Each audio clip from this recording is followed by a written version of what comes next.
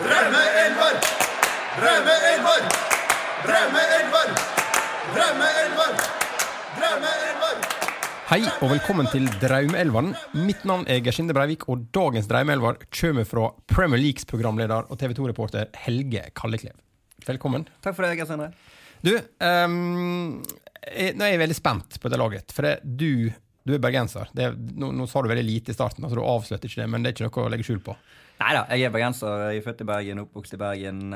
250 meter i luftlinje, kanskje, hvis man skyter en lang passning fra Brann stadion, men har egentlig aldri hatt noe sånn enormt forhold til Brann. Så de som forventer Gjermund Brandesæter og Geir Haslund i alle posisjoner, de blir nok skuffet i dag. Ja, for det var det jeg skulle inn på, at jeg har hatt et par stykker fra Bergen før, og der er det vår en del innslag fra Brann. Det kommer til å bli det her, eller? Nei, det er ingen fra Brann, og det er jo kanskje litt rart. Jeg har selv fått det spørsmålet mange ganger hvorfor jeg ikke er mer engasjert i Brann. Min far var trener i Brann på 90-tallet på juniorlaget, U-laget der, og han heiet selv på Liverpool når Brann møtte Liverpool i Europacupen i 97, så det var kanskje via han da jeg har fått den anglofile interessen som dette laget absolutt bærer preg av. Men det er ganske vanlig å heie på engelsk favorittlaget når møter, ikke det? Når du liksom møter det norske laget, eller? Jo, men ikke når du jobber i Brann, hvis du er ansatt i klubben. Jeg husker det var avisartikkel om en far for det. Jobber i Brann, heier på Liverpool, var liksom overskriften. Så akkurat der har jeg nok arvet mer fra min far enn fra den geografiske nærheten og de kameratene mine rundt meg. Men selvfølgelig, det er jo, jeg synes det var gøy når Brann vant serien og var jo på stadion og heiet på Brann, men ja. Men det er ikke sånn at det er et annet bergenslag som liksom er nærmere. Ja, det er min egen klubb da, i Bøyne, som jeg alltid har spilt i, som er... Ja, men nå er vi litt lenger nede i divisjonene, da er ikke vi... Neida, nå er vi det, men jeg var på 60-tallet, så møtte de Brann, slo Brann 2 ganger i serien i 66. Men det begynner å bli en stund siden nå. Det var før dit, ja, før vår tid. Ja, men også kan vi også bare skyte inn at ditt engelsk favorittlag, da, som du nå var inne på, den anglofili-delen av deg. Du kan jo bare si hva det er. Jeg holder med Tottenham, det har jeg gjort hele livet, det kommer jeg alltid til å gjøre. Så de er kanskje sterkere representert enn... Ja, de er veldig sterkt representert. Ja, vi kan ta det litt underveis, men mange har nok en connection til Tottenham på en eller annen måte. Ja. Men skal vi være 4 ganger da? Starte på, rett og slett på Kiwi-plassen? Det kan vi gjøre, og da tenker sikkert mange at det bør være Erik Thorstvedt, og jeg jobber i TV 2, kommer nå rett fra et lite kursmøte der Erik har vært med på, så vil det kanskje være rart å ikke ha med Erik. Jeg er jo, kan jeg si det, jeg er født i 87 selv, så jeg er litt for ung egentlig til å ha opplevd Erik Thorstvedt som Tottenham-keeper, men jeg tenkte jo på en måte umiddelbart at Thorstvedt han skal inn på dette laget. Det var liksom det åpenbare valget. Og så tenkte jeg meg litt om, ja, kanskje jeg skal ha en annen som jeg faktisk også har truffet, og som du har truffet. For vi har jo jobbet sammen, jeg vet ikke om vi skal være åpen på det. Det er ikke noe å legge skjul på det. Vi jobber i laget i Golden Goal i mange år. Ja. Så, eller ikke mange år, men noe som i hvert fall. Ja. Så jeg falt da til slutt ned på Gordon Banks, som keeper på mitt drømmelag, for jeg har skåret på Gordon Banks, i motsetning til for eksempel Pelé, som ikke klarte å skåre på Gordon Banks, noe vi rekonstruerte sammen oppe i Valhall. Nå var dette riktig nok en noe eldre versjon av Gordon Banks, med kun ett øye, og ballen lå der bare, og jeg benyttet muligheten til å sette den i nettet, men kan du skåre på Gordon Banks, så gjør du det. Det var i hvert fall min tanke da. Ja, det er sant det. Ja, Gordon Banks, ja. Alle spiller på Tottenham? Nei, han har vel først og fremst spilt på Leicester og Stoke, som frem til nå kanskje tidenes Leicester-keeper, men hvis de går hele veien og vinner Premier League nå, så må kanskje Kasper Schmeichel inn i den diskusjonen, men var jo Englands soleklare førstevalg i en årrekke, spilte på laget som vant VM, eneste engelske keeperen som har vunnet VM, og hadde tilnavnet Banks of England, og da betyr det noe for folk. Ja, det hadde vært redning også i det VM som er ganske...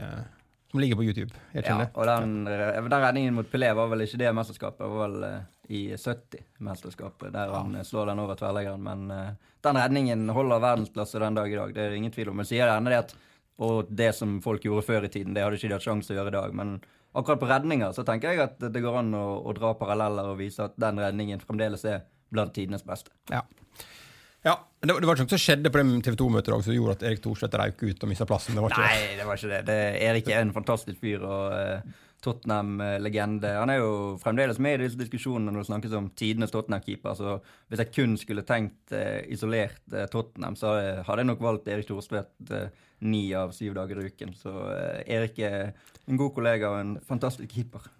Ja, men ingen Gordon Banks. Nei, ingen Gordon Banks. Har du skåret på Erik Thorstvedt forresten? Er det der? Ja, han har ikke vært med å spille så mye. Han var med på sånn når jeg jobbet i student-TV i Bergen, så var han keeper for TV2-laget i en sånn medieturnering. Men da møttes vi hverandre. Men da husker jeg han viste glimt av gammel storhet. Han lå oppe i hjørnet der og slo en over, men han hadde jo ikke rygg etterpå. Men jeg har hoppet høyde mot Erik Thorstvedt, har jeg faktisk gjort, i fjor sommer på en sportstur til Larvik. Og han ble nummer 1, og jeg ble nummer 2 i den høydekonkurransen på idrettsarenaen til Larvik. Så han en del høyere enn det også, skjønner jeg? Ja, han tok det kun på rutine. Han sa selv han hadde ikke hverken rygg eller spenst eller noen ting lenger, men han vant den konkurransen. Ja. Nei, men Gordon Banks, altså, en flott og veldig hyggelig type. Absolutt. Veldig fin fyr. En som var problemet han var at han hadde ikke mulighet til å ta imot noe annet enn kontanter, og han hadde kun hjemmetelefon. Ja. Så akkurat det var jo litt trøblet. Men sånn det med alle gamle engelske spillere. Ja. Ingenting skal på konto. Da må ha det rett i hånd. Ja. Men vi går over på forsvarsrekka da. Hvor mange vi snakker om bak der? Jeg har valgt en 4 bak. Drømmeelvere tradisjonelt har vel gjerne 3, eller for å få plass til flest mulig offensive, men akkurat i dette tilfellet her så måtte jeg ha 4, og det skal vi komme litt nærmere inn på etter hvert. Det engelsk, det tradisjonelt, og begynner på høyrebacken med Luke Young.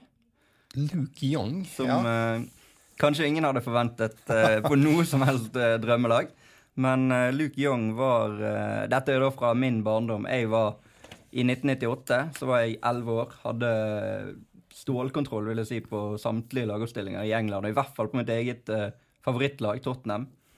Og så var det på høsten her, i november 98, så skulle Tottenham spille mot, jeg tror det var West Ham.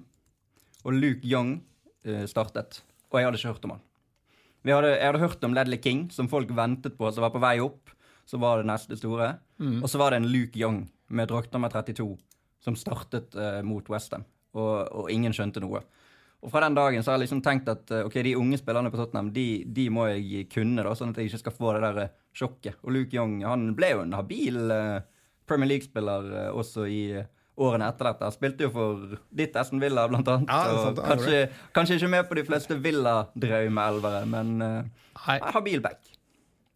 Ja. Jeg ser på Wikipedia at han er free agent, står det, men han har jo egentlig gitt seg, skjønner jeg? Jo, han var vel del av det QPR-hysteriet der alle var innom i løpet av et par år. Han har vel ikke hatt noen klubb etter det, tror jeg, og det vel 1,5 år siden, så jeg vil jo si at han har lagt opp. Sånn sett. Han har liksom bare held muligheten åpne. Ja. Ja da. Mulig lagt opp, mulig free agent. Ja, Luke Young, det var et overraskende valg, men veldig Tottenham-farget. Jo da, men han har en solid Premier League-karriere, spilt i Fulham, QPR og Middlesbrough, Aston Villa, så Charlton, ikke minst. Så Charlton på bunnen av Championship nå, så tenker jeg vi skal heve Charlton litt i den sendingen der. Ja, 7 landskamper for England. Ja, det hadde ikke man trodd. Hvis du hadde fått Luke Young-spørsmålet, hvor mange landskamper av Luke Young, alternativene var 0, 1, 3 og 7, så tror jeg de fleste hadde vært på 0 eller 1. Ja.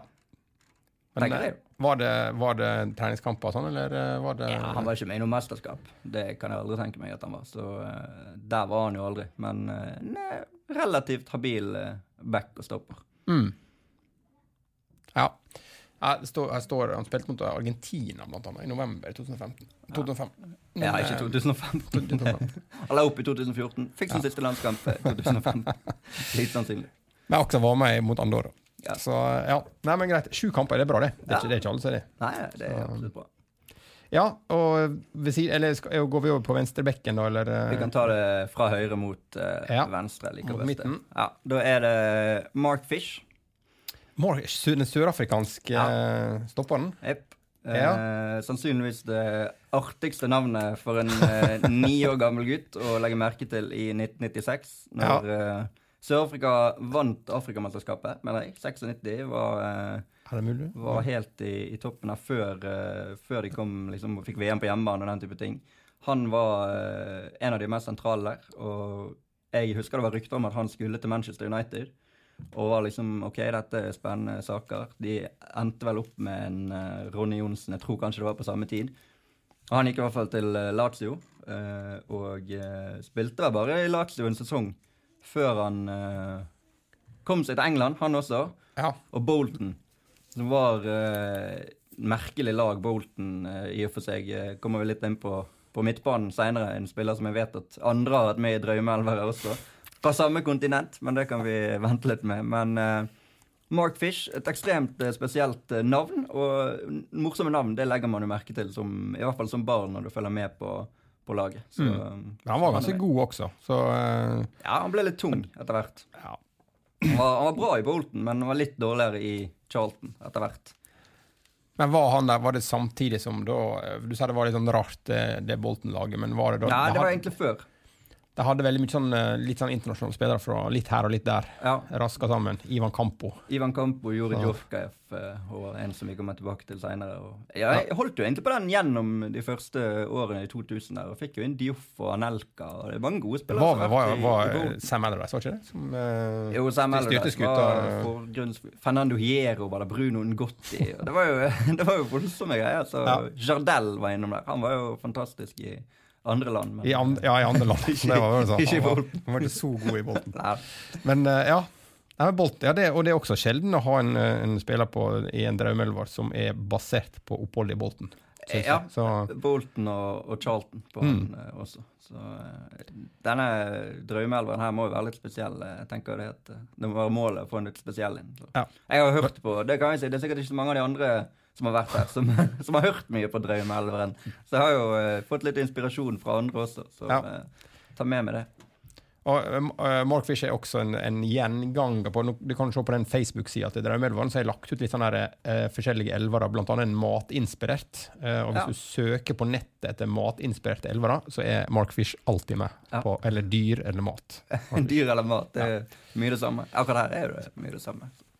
Ja, skal vi ta makkeren da, til Mark Fish? Da er det Jorge Costa, som var faktisk makkeren hans også i Charlton på slutten av Mark Fish sitt Premier League-opphold. En solid stopper som han ikke hadde trodd skulle komme til England på den tiden han gjorde det. 2001-2002-sesongen så var han innom i Charlton, og det er jo en klubblegende i Porto, først og fremst. Jeg husker han fra Championship Manager-spillene på 90-tallet, de første jeg begynte å spille der, så var han en av de dyreste forsvarsspillerne i verden, faktisk, på Championship Manager, kanskje 95, 96, 96, 97, på Porto. Og i hvert fall som de kan hente til da typisk Tottenham, som jeg gjerne var på Championship Manager, for han var ikke en så stor klubb, men det var mulig å hente han til Porto. Så du husker han, du?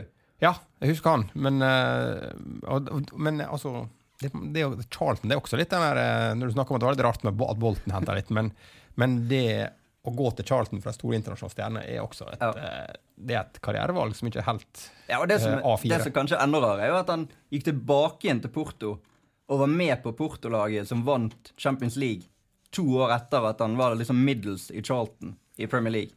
Så han har liksom bygd seg opp litt i Charlton da, Ja, men han var jo legende i Porto. Han har spilt i Porto i 10 år før han gikk til Charlton, og så var han en sesong der, og så tilbake igjen til Porto og var med på det laget. Og der var det mange på det Porto-laget i 2004 som gikk til Premier League etterpå, og til større klubb. Han og Cavallo spilte midtstopper der. Ferreira, Valente spilte backer. Ferreira var i Chelsea, Valente var i Everton. Midtbane med Pedro Mendes, Manic, Deco, ikke minst. Altså, det laget var mye fremtidige Premier League-spillere og større klubber-spillere, mens Costa var den rutinerte. Og så sjekket jeg jo nå før bare for å dobbeltsjekke liksom, hva han gjorde nå da, på Wikipedia, og det visste jeg ikke, men der stod det at han var landslagssjef for Gabon. Jeg vet ikke om det er riktig, det er ikke alltid de Wikipedia-tingene stemmer, altså hvis du først har vært noe, så har de glemt å oppdatere artikkel, så det skal ikke jeg verifisere, men det viser at han har... men det er jo vanlig at litt sånn, altså stjernene som kanskje ikke aldri blir de store trenerne tar noen sånn jobber i litt mindre nasjoner da. Gabon har vel ikke de største merittene å vise til Nei, men de har jo han Aubameyang, han er vel fra Gabon, ikke han på Dortmund det er mulig Ja, jeg tror det Så han og brødrene, er ikke de som 3-4 stykker som jeg ser bare på landslaget på grunn av han i så fall Så rutine. Vi må ha litt rutine. Det viktig. Men det liksom, det Charlton-perioder som det der han spilte seg inn i elveren din, eller? Ja, det må være såpass ærlig at det det. I hvert fall, når vi kommer til venstrebekken, så skjønner du hvorfor, for å si det sånn. Hvis man har fulgt godt med, og det det neppe noen som har gjort, men det jo en litt sånn spesiell variant jeg har valgt som bakre 4 her da. Ja, det litt sånn... Det en som Premier League-firer, eller I hvert fall de 3 du I foreløpig da, som kanskje ikke det første som blir nevnt I Premier League-sammenheng. Nei. Og han venstrebacken, hvis jeg bare kan hoppe over til han med en gang, han kommer utelukkende med på grunn av at han har spilt I en forsvarsfirer med de 3 andre. Ja. Og det Jonathan Fortune. Ja, det Charlton, altså en Charlton-firer du har bak her. Det Charlton sin forsvarsfirer fra høsten 2001, våren 2002. De hadde riktig nok Chris Powell der også, som var litt sånn venstreback, venstrekant, litt avhengig av hvordan de spilte. Men det som greien jo at denne forsvarsfireren, hvis du leser han kun etter navnet, så blir det til en setning Young Fish Coast of Fortune. Så det grunnlaget for den forsvarsfireren. Unge fisker koster en formue. Ja. Og det har engelske ordvridere og fotballsportere, som har vært på det sære nivået, som jeg ikke har noe imot å innrømme at jeg gjerne på, hatt det gøy med før. Ja, for John Fortune vel ikke et navn som dukker opp på heller på veldig mange drømmelag. Nei, ikke noen. Ikke engang Charlton-drømmelag. Der jo Chris Powell bankers, og for de som var litt før han, Paul Konchesky kanskje, altså sånn, eller ikke før han, men etter han, altså John Fortune. Kommer kun med på en drømmeelver, så har kriteriet at setningen må bli Young Fish Cost a Fortune. For Young Fish Cost a Powell, det ikke så... Jeg svinger ikke på samme måte. Nei. Jeg har veldig sansen for Chris Powell, jeg kommer nevne. Han litt sånn... Han var god når han var yngre også, men så, når han var passert til 30, så ble han plutselig, hadde en kanonsesong. Han var 34 eller noe sånt. Som var, Og det sånn som du alltid kan like. Ja, han var bra. Så han da ble manager i ettertid, var manager for Derby. Han spilte jo Derby også i Premier League før Charlton, så... Hadde jeg skulle kun gått for det sportlige, så hadde det blitt... det hadde blitt noe helt annet. Det hadde ikke blitt Chris Powell, eller hadde det blitt Roberto Carlos, eller Maldini, eller sånt, men... Det ble I hvert fall Fortune, da. Men det nok John Fortune, altså, hadde han noe særlig å vise til, bortsett fra navnet som passet inn I 4'eren, eller? Nei, så ideelt sett så burde jeg byttet han med Quinton Fortune, for å kunne beholdt 4'eren, som jo opplevde mye mer, spilte I Manchester United, men da hadde det 2 sørafrikanere I bakrekker, det ikke helt heldig heller, hvis du skal... Quinton var vel også en litt mer offensiv type, var ikke det? Han var jo I Bolton. Det rart det der, hvordan ting bare glir inn I hverandre. Men Jonathan Fortune har vel også lagt opp, tror jeg. Han var litt nedover I divisjonssystemet etter karrieren der, men han jo på alder med Luke Young, så han... Det ikke, du vil ikke finne 7 landskamper på han, plutselig. Nei, da må det være fra et eller annet land som man ikke egentlig kvalifiserer for, men har den beste far eller noe sånt som fra. Før hadde han et ligalaget der altså der Italia ble spilt mot altså serie B-lag og ligalag fra England. Var på slutten av 80-tallet, begynnelsen av 90-tallet. Det litt før min tid, men jeg har hørt om det. Da samlet liksom et slags... Det var ikke reservelaget heller til England. Det var liksom bare et sånt annet lag da, der du ikke spilte I toppdivisjon. Og sammen med Italia. Så møttes de og spilte en slags reserve. Ja, så hadde jo de B-lagskamper. De hadde jo B-lagskamper før, men... Der kanskje han kunne ha blitt med da. Jeg tror det var ganske langt ned I alfabetet for at Fortune skal komme på det engelske landslaget, det tror jeg. Ja, nei, men greit. Jeg spent på om den setningen skal fortsette fremover på midtbanen da. Men skal vi hoppe frem der og... Ja, det skal han ikke. Jeg må bare avlive den myten med en gang. Det I hvert fall ikke noe jeg har gått inn for. Det får I så fall bli en ekstrem tilfeldighet. På midtbanen så har jeg slitt litt med å finne liksom, konstellasjonen. Jeg var ganske... sikker på hvilke 4 spillere jeg skulle ha, men egentlig kun en av de som sentral midtbanespiller, så jeg tror vi kjører Darren Anderton på høyre. Ja. Høyre kant, det var der han var best, og da får han lov til å være der. Min første favorittspiller, Darren Anderton, jeg hadde Tottenham-drakten fra 95-96 med Anderton på ryggen. det er egentlig min andre favorittspiller, det skal vi komme tilbake til etterpå det også, men min første sånn favorittspiller der jeg hadde ekte drakt, kjøpt i England, navn på ryggen, inn mot EM 96, Anderton, store helten, men han var jo alltid skadet. Ja, veldig, supertalent, kom fra Portsmouth, tror jeg det? Det der fra gamle sånn blad, sånn matchblad og sånn som var, da var der enten et supertalent, husker jeg, når han var i Portsmouth. Men ja, veldig mye skadet. Ja, altså, han var, jeg så på det her sted, han spilte, i den 95-96-sesongen så spilte han 8 Premier League-kamper. Og så kom det EM 96, så spilte han 5 av 5 kamper for England. Så i løpet av en sesong så spilte han bare 3 kamper mer enn han gjorde i løpet av 3 uker i EM. Og så var han skadet igjen. Ja, han må hvile seg igjen etterpå. Neste sesong begynte. Men han skulle jo egentlig til Manchester United på den tiden. Han var så god, han var den beste høyrekanten i England. Men så var han så mye skadet at de tok ikke sjansen på å hente han, tok heller sjansen på David Beckham. Ja. Og det viste seg å være greit valg. Men Anderton hadde en god fot. Han kunne satt den der mot Wimbledon fra midtbanen. Det er jeg helt overbevist om. Og så det som er litt gøy med Anderton er jo at han er jo litt sånn ekspert og sånn nå. Så han har jo vært i studio hos oss, i TV 2, i Premier League-studio.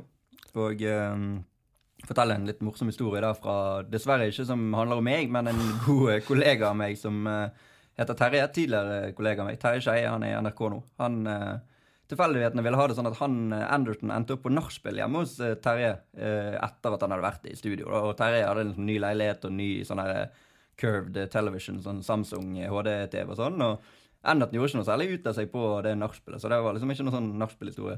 Men et par dager etterpå så skulle Norge spille mot England i treningskamp på Wembley, og da var jo Terje der og dekket den kampen og hadde fortalt liksom det at Anderton var på nachspiel til de andre kollegaene mine der, og en annen kollega, Sigve Kvamme, som jeg må bare tenke meg gjenfortelle dette riktig, men i hvert fall at han er veldig sånn artig type da, som skulle, ja, du må si til Anderton, og husker du meg, liksom, og nei, Terje er litt mer beskjed, nei, jeg vil ikke konfrontere med det, men så ender han med at Sigve på en måte da, konfronterer Anderton med det, remember this guy?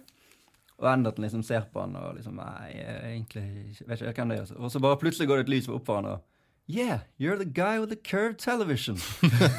Så han er liksom en av mine beste venner, Terje Skeie, er for Darren Anderton, the guy with the curved television. Så det er jo litt artig.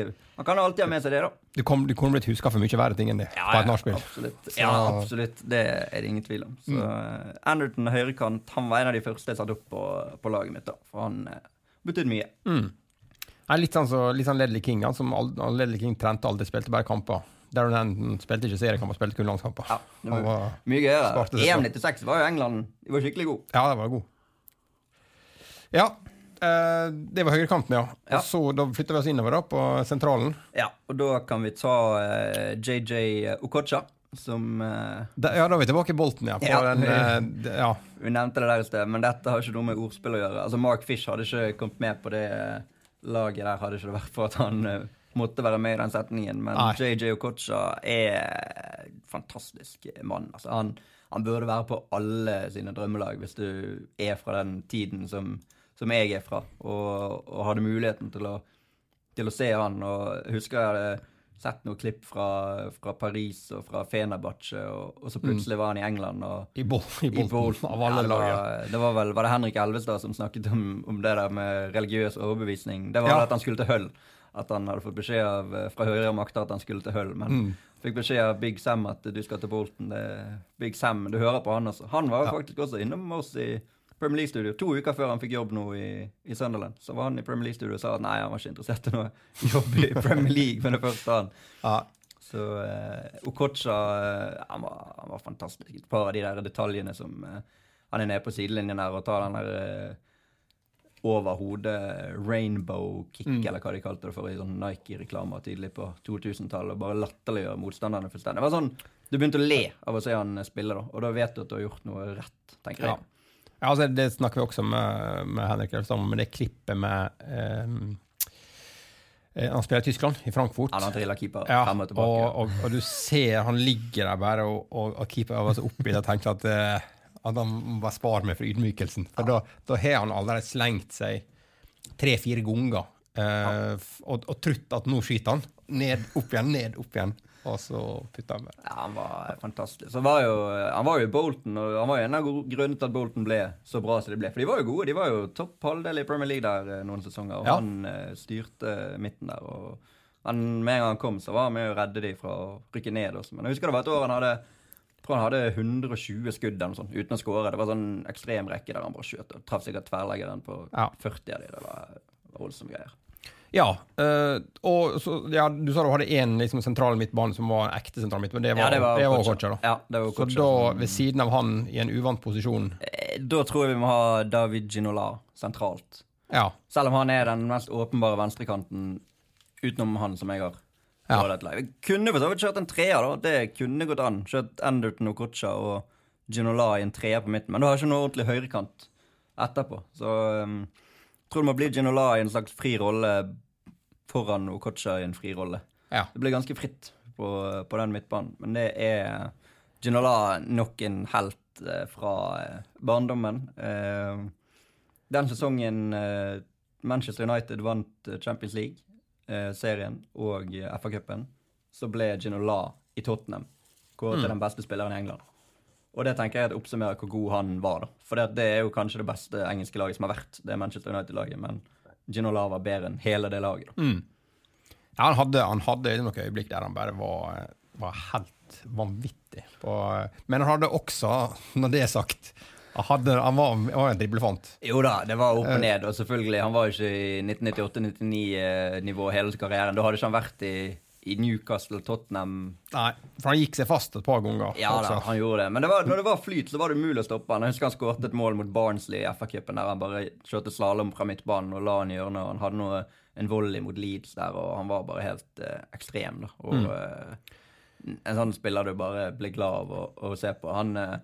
Og så var han var jo en kjekk mann. Det må jo være lov til å lunge flagrende håret. Og han og Barry Venison.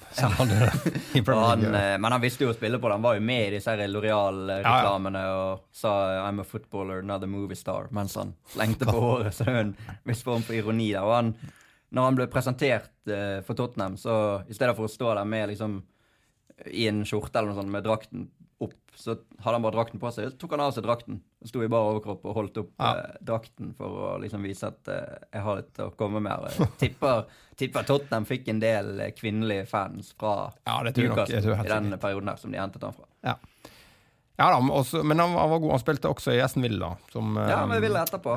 Og der driver og legger ut nå på Facebook de flotteste målene fra Aston Villa. Og der var det nå for et par veker siden et Ginola-mål som var relativt... Han var god der også. Ja, han var bra. Han var ikke så god i Everton. Han gikk til Everton etter han hadde vært i Villa. Da var han blitt for tung, rett og slett. Da tror jeg han hadde gitt litt opp. Men og nå er han jo aktiv igjen. Han ville jo gå for den her FIFA-presidentkampen. Det ble jo ikke noe av. Han har jo mistet det lange håret sitt, men han har i hvert fall noen synspunkter på fotball fremdeles. Og jobbet litt på fransk fotball også. Jeg har jo jobbet litt i England, vært i 2 perioder, en måned gangen bort i England som reporter for TV 2, og da får man jo dratt på en del kamper, gått litt i gangene der, og du ser jo en del gamle stjerner, og jeg tenker, hadde jeg sett han, så tror jeg det hadde blitt litt starstruck da. Det er ikke ofte jeg har blitt det, selv, for vi jobbet jo sammen i Golden Goal, og du blir liksom vant til å være rundt disse store stjernene, men på Ginola tror jeg kanskje hadde blitt litt starstruck. Men det er litt sånn her, det tenker jeg også at det er mye mer stas å møte en gammel helt, altså fra den tida du var liten og aldri liksom hadde drømt om at noen kunne møte noen. Nå er det mye mer, nå er det mye tettere på både i media og på TV, du føler du ser det hele tida, men det var det samme som når vi møtte Gordon Banks, det også var helt, det var veldig, veldig underlig å stå der med, selv om du sier han var 70 år Du jobbet når vi hadde Paul Breitner, sant? Jobbet du i Golden Goal? Nei, det gjorde ikke det. Det var akkurat slutta. Men det var også, føler jeg var liksom Paul Breitner fra 82-VM og møtt han var veldig spesielt da. Ja, for han var jo sånn, men han var så hyggelig, sånn, en gammel mann, hadde med seg konen, skulle på sightseeing i Oslo i noen dager der, og bare så utrolig hyggelig. Og det går jo egentlig igjen i alle de man treffer. Det er veldig få jeg har truffet som har vært liksom ufyselig. Det føler jeg jo, selv om Det litt forskjell på om man intervjuer de der og da, eller etter en kamp, og den type. Jeg husker det var første kampen jeg var som reporter på, det var Sunderland mot Everton, det var da våren 2013. De kan jo var nettopp kommet til Sunderland, og hadde de hadde slått Newcastle borte der, og han hadde sklidd bortover sidelinjen, så vant de 1-0 mot Everton i den kampen, og han var jo en halvtime før han kom til intervjuene. Sånn. Normalt så kommer jo managerne ut relativt kjapt etterpå, men han sto alene ute på gressmatten og bare ble hyllet av Stadium of Light, nektet å gå ut og skulle ta bilder med alle mulige og sånn. Og da var det sånn, hvordan blir det å intervjue han? Første intervjuet jeg gjorde av en manager i Premier League noensinne da. Men han var jo bare så kul, sant, og hadde vunnet. Og så kom David Moyes etterpå og hadde tapt, og han hadde litt den der skumle holdningen da. Så ble det var mye verre å intervjue han, selv om de kan jo være en mye kulere fyr for meg når jeg var liten, og så Moyes var jo han spilte i Preston, men jeg hadde ikke noe forhold til han som liten, så det var litt rart. Ja, og de kan jo ha litt sånn frynset rykte også, i tillegg. Ja, litt halv, men han vant, og han vil tilbake, når det var rykter om at han ville ta over Rotherham, så jeg. Så det har vært gøy å få han tilbake i Premier League, selv om man kanskje ikke kan stå inne for alt av hans politiske synspunkter og den type ting. Men han er jo en karakter som det har kjekt å ha med i Premier League og Championship. Og det synes jeg. Ja, skal vi hoppe på venstre kanten da? Ja, det er Gareth Bale. Den, selvfølgelig. Kanskje beste spilleren Tottenham har hatt. Altså, det blir jo historieløst å si noensinne, men det nivået han var på de siste årene i Tottenham var helt ekstremt, og det var jo også derfor Real Madrid betalte tross alt verdensrekordsum. De er jo litt uenige om det, avhengig om du snakker med Tottenham eller Real Madrid, hvor mye de egentlig betalte for han, men i hvert fall tett opp mot Cristiano Ronaldo-summen som de betalte til Manchester United, og han var helt utrolig å bare følge på tett hold. Jeg var og så Tottenham i Champions League det ene året de var med der, borte mot Inter, sto på San Siro, og så Gareth Bale herje med Maicon, som var regnet for å være toppklasse høyreback i verden på den tiden. Ja, internasjonal stjerne. Ja. Og Bale som kom nedover venstrekanten, har skåret 3 mål på en omgang på San Siro. Tottenham tappte jo 3-4, lå under 0-4 til pause, og Bale bare hamret inn 3 stykker der på en omgang. De 2 siste på overtid. Dessverre hadde de hatt 5 minutter til der. De var 10 mann og var egentlig sjanseløse, men da tror jeg de hadde tatt det. Og så reiste vi bort til London igjen 2 uker etter. Må vel ha vært så de i hjemmekampen.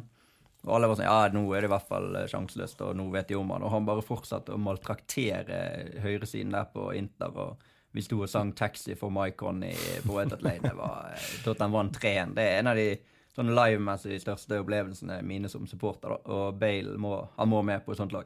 Ja, og han er ikke blitt noe dårligere etter han forlot Tottenham heller. Nei, han gikk jo rett til Real Madrid og vant Champions League og cupen, og det der målet i det Copa del Rey-finalen mot Barcelona, når han løper, spiller ball rundt og må ut av banen og inn igjen og skåre der, tror jeg. Og han skåret jo i Champions League-finalen også, selv om de vant vel den 4-1 til slutt, så lå jo han til å bli matchvinner og den store helten, og selv om han fikk litt mer kritikk i andre sesongen sin, så er det ingen tvil om at han er topp verdensklasse. Så det er jo en drøm om at han kan komme tilbake nå, hvis Tottenham kan være i toppen i noen år. Det ser jo veldig bra ut akkurat nå, selv om jeg fremdeles ikke utelukker at de kan ende opp som nummer 5 denne sesongen. De kan bli alt fra nummer 1 til nummer 5 i den sesongen som går nå, tror jeg.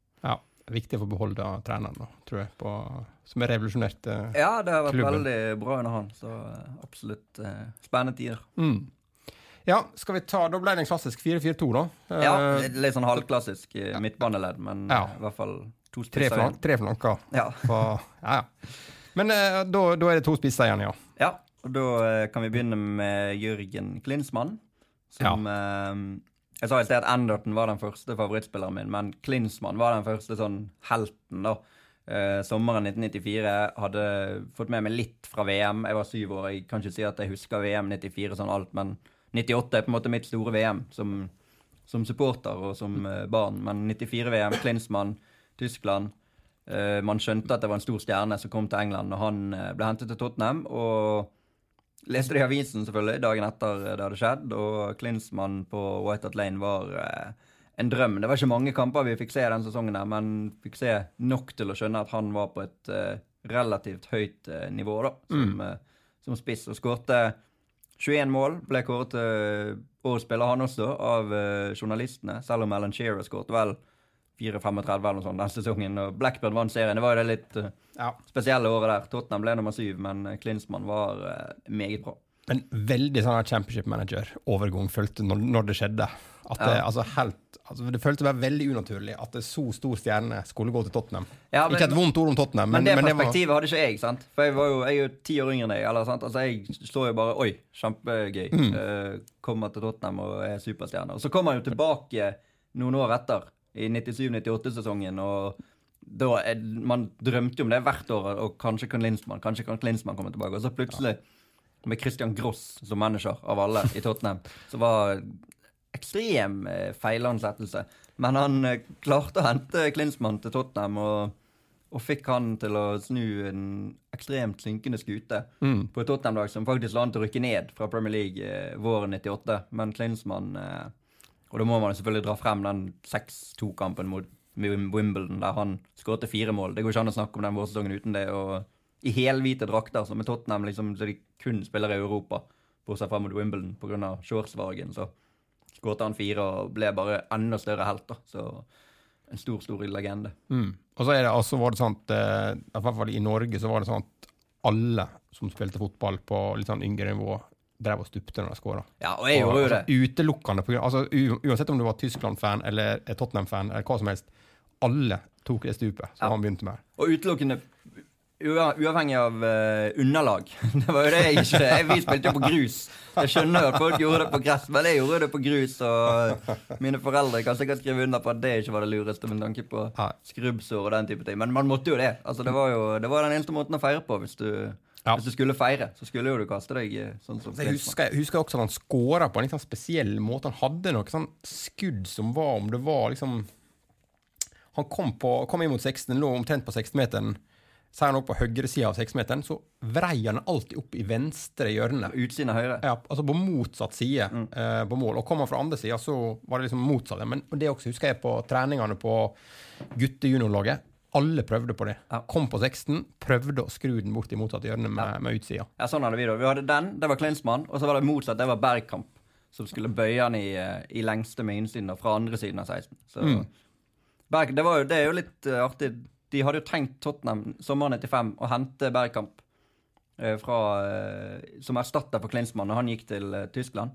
Men for Bergkamp er stor Tottenham-fan, eller var, han er nok ikke det nå, men tok ikke sjansen da. Alan Sugar, som var chairman i Tottenham den gang, tok ikke sjansen på å hente nok en internasjonal stjerne som potensielt kunne svikte de, som han da følte at han var blitt av Klinsmann etter en sesong, og Bergkamp endte opp i en annen klubb, og ja, vi skal ikke snakke for mye om det. Ja, makkeren til Klinsmann da? Det sier seg egentlig selv når du sier det sånn, den setningen der. Makkeren til Klinsmann, det var Teddy Sheringham. Ja, den egentlige makkeren til Klinsmann også. Ja, det var Teddy Sheringham, og kanskje sammen med Anderton, den beste spilleren på det Tottenham-laget, spilte jo også på det England-laget i EM 96. Da var han spissmakeren til Alan Shearer der, og den Klinsmann-Sheringham-konstellasjonen, den var krutt. Robbie Keane, Dimitar Berbatov for noen år siden kunne kanskje måle seg, men det tror jeg ikke de kunne. Sheringham han var så smart, så intelligent, og kunne gjøre alt riktig. Husker de slo Liverpool der i en FA Cup-kamp på Anfield. Jeg trodde de skulle vinne FA Cup, var på vei til å vinne FA Cup. Tappte de i semifinale for Everton. Det var kjempenett. Daniel Amokachi herjet med Tottenham i en semifinale. Men de slo Liverpool på Anfield, Klinsmann og Sheringham var fantastiske, og Sheringham gikk jo til Manchester United, sviktet jo Tottenham, han også ble en av de mest sentrale der, selv om han ikke nødvendigvis var førstevalget. Det var jo Cole og York og Solskjær og Sheringham, det var jo de 4 som var der. Skårte jo, hadde ikke han skåret det der målet i Champions League-finalen i 99, så hadde jo aldri vi kunne snakke om Solskjær som den store helten. Så, nei, det er sant. Det er mye å takke Sheringham for. Så han har kommet tilbake til Tottenham etter at han ble årets spiller. Han også. I 2001 ble han årets spiller, og i Manchester United kom tilbake til Tottenham, og var bra der. Skulle til å si rundet av karrieren her, men det gjorde han jo ikke, for han spilte jo mange år etterpå. En gammel, seig type, han bare spilte han. Ja, men han hadde ikke fart, sant? Så han kunne spilt ennå. Spilt for Stevenage nå, hadde gått bedre. Han var manager for Stevenage nå, man fikk sparken nettopp. Men han spilte at han var godt over 40 år siden på jo, spilte på relativt høyt nivå da, så han... Og han er jo også en jeg har fått gleden av å treffe, og det var litt sånn starstruck, for det var ikke bare at jeg fikk treffe han. Det var nå i januar i forfjor, blir det nå 2014. Solskjær var blitt manager i Cardiff. Jeg var borte i Cardiff og dekket de i 3-4 uker. De skulle møte Manchester United på Old Trafford. Jeg fikk beskjed om prøv å få tak i noen av de gamle lagkameratene hans. Det er jo vanskelig, sant? Altså, de er jo relativt utilgjengelige. Du hadde Gary Neville i Sky, og ja, kanskje vi kan prøve det agenten til Schmeichel og den type ting. Og så, tilfeldigvis så var jeg i BBC Wales sine lokaler i forbindelse med at Jo Inge Berge var gått til Cardiff, og de ante jo ikke hvem han var. Så de spurte om jeg ville komme som gjest på radioen i Wales da, for å snakke om Jo Inge Berge, og hva er det at Solskjær driver med, og er det mulig han henter flere? Jo, jeg kan stille opp på det. Jeg skulle ikke noe særlig akkurat den dagen. Jeg jobbet mye der borte, men akkurat da passet det innimellom et par ting da. Og så spurte de meg, ja, hva skal du gjøre nå da? Spurte de. Nei, jeg skal prøve å få tak i noen gamle lagkamerater av Solskjær da. Har dere peiling på hvem som kan stille? Og en sa, ja, David May, og han pleier å stille på sånne ting. Og så, ja, kanskje Gary Pallister. Og så var det en annen som ropte det, ja, nummeret til Teddy Sheringham. Og så, ja, ok, jeg kan jo få det, liksom. Jeg tenkte, han svarer sikkert ikke på det nummeret, sikkert gammelt nummer. Og så ringte jeg han, og så gikk det, liksom ringte det 3 ganger, så bare, ja, så svarte han, og så, ja, reporter fra Norge og skal dekke Solskjær, og han bare, ja, ok, og jeg bare, ja, dette du er jo så lunken, og så forklart situasjonen, jeg har lyst til å snakke med noen gamle lagkamerater av Solskjær.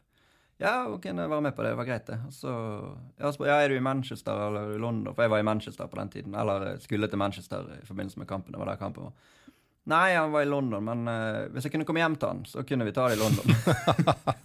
Så, ja, jo da, jeg må jo det. Så ringte han sjefen min på sporten og bare, ja, kan jeg reise hjem? Ja, selvfølgelig, du må reise hjem til han. Så da var det tog til London, og måtte teame opp med en spansk sånn fotograf der, en dame som vi måtte booke inn ganske kjapt, og tog ut der han bodde litt utenfor London, og på togstasjonen, ja, vi hadde fått en adresse da, og så, ja, jeg vet hvor det er, Sheringham, huset til Sheringham. Liksom. Opp der, og med taxi, og No Camp heter det. Det sto liksom sånn skilt ute i veien, No Camp.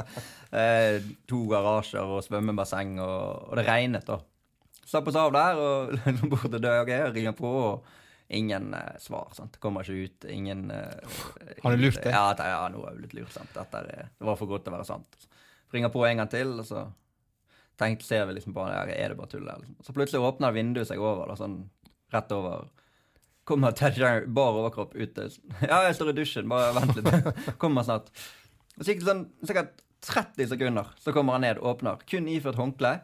Står og liksom flexer den sixpacken. Han er jo 50 år, mann, men han fremdeles ekstremt godt trent, og hun, fotografen, ble litt, oi, ja, skal vi inn her og snakke med det, liksom. Og så var jo han verdens hyggeligste mann. Man har jo kanskje tenkt at han er litt sånn innesluttet, litt sånn biske type, men en time fikk vi der inne. Han snakket om alt og leverte gode svar. Og fikk dessverre ikke lov å filme så mye inne i leiligheten, fordi at han var redd for at folk skulle komme og stjele ting. Da. Ja. Han hadde sånn premieskap i stuen der med champagneflasker og sånne England caps, sånne caps så de får når de spiller, og trofeer han hadde vunnet og sånn. Så det var helt surrealistisk. Jeg hadde jo med en drakt som skulle få signert, men det glemte jeg jo selvfølgelig. Det var jo sjanseløst. Så Sheringham, han må med. Nei, men det er en veldig sterk element. Skal vi bare drage kjapt gjennom det, og så Gordon Banks legender i mål. Og så er det mer navnesterk kanskje, 4 din, da, med Luke Young, Mark Fish, George Costa og Jonathan Fortune. Ja, han høres ikke så bra ut hvis du tar med fornavnet. Nei, men Young, Fish, Costa, Fortune i backfireren. Ja. Og så er det da Anderton, Okocha, Ginola og Bale på midten, og Klinsmann og Sheringham på topp. Det er helt riktig. Men du, også er du også med deg, du har med deg gammel Boeing-skoledag, hvorfor du snakker om at du kanskje skulle ha 11-eren din, det er det fra 96-97. Ja, 20 år gammel. Du vurderte å ta 11-eren din derfra. Er det noen i den 11-eren som er på den 11-eren du har fått dag? Nei, faktisk ikke sikker på. Jeg slo jo fra meg den. Klinsmann der selvfølgelig. Ja. For der var det sånn, du skulle velge en elver, og så står det sånn, med på mitt drømmelag fordi. Aha. 3 linjer da, så det er plass til et ganske korte linjer. Så, skal vi dra kjapt gjennom, og så ser vi om det er noe... Jeg veldig overrasket selv når jeg ser på det den dag i dag. Men det er faktisk det er flere som er i mål. Andreas Køpke, han med på mitt drømmelag fordi han en god keeper. Et godt argument, synes jeg. Høyrebacken, han stryker vi, for han har gjort så mye dumt i ettertid at han får ikke være med. Men vi kan nevne... Jeg kan lese begrunnelsen. Han en bra høyreback og kommet med på England. Klubb Tottenham. Han ble midtstopper og ble alt for god etter hvert. Er det Sol Campbell? Det har ingen kommentar til. Venstreback, Paolo Maldini, drømmelag begrunnelse. Han verdens beste venstreback. Ja, det fortsatt innenfor, føler jeg. Ja. Altså, nå har du Jonathan Fortune i stedet for, men greit. Ja, det sant. Midtstoppere, mer overraskende. Klaus Eftevåg. Klaus Eftevåg fra start? Ja, Brann her. Ja, Brann, Klaus Eftevåg, Brann. Han god med begge bein, med hodet, og skyter hardt. Ja. Det gjorde han jo. Ja. For en 9 år gammel gutt i 1996, så det ingen tvil om det. Sammen med George Popescu, Barcelona, Romania. Begrunnelse, han har spilt på Tottenham. Ja. Han var veldig god da. Ja da, og han har spilt på Tottenham. Solid type, ja. Midtbanen, Steve McManaman, han har en enorm fart og dribleferdigheter. Det er sant det. Ja. Darren Anderton, han min yndlingsspiller på Tottenham. Han med på begge lagene. Han med på begge lagene. Ryan Giggs, han i likhet med McManaman en driblekunstner. Så jeg har brukt opp den ene linjen på å skrive i likhet med McManaman i stedet for å finne et argument til. Det greit. Og så det Jørgen Klinsmann. Han en av verdens beste angrepsspillere. Ja, han med. Check. Teddy Sheringham. Han en glimrende hodespesialist. Check. 3 da. 3. Og så det Roberto Baggio. Han har et bra skudd på mål.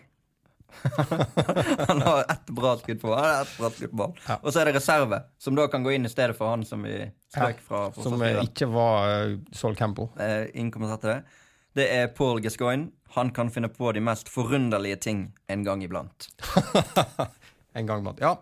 Nei, men supert. Det må jeg si, det ganske solid elver det også. Det har hevdet seg. Selv om som 9-åring, så må det være relativt greit. Ja, nei, men kjempeflott, Helge. Tusen takk for at du kom. Takk for at jeg fikk komme. Det var en stor glede.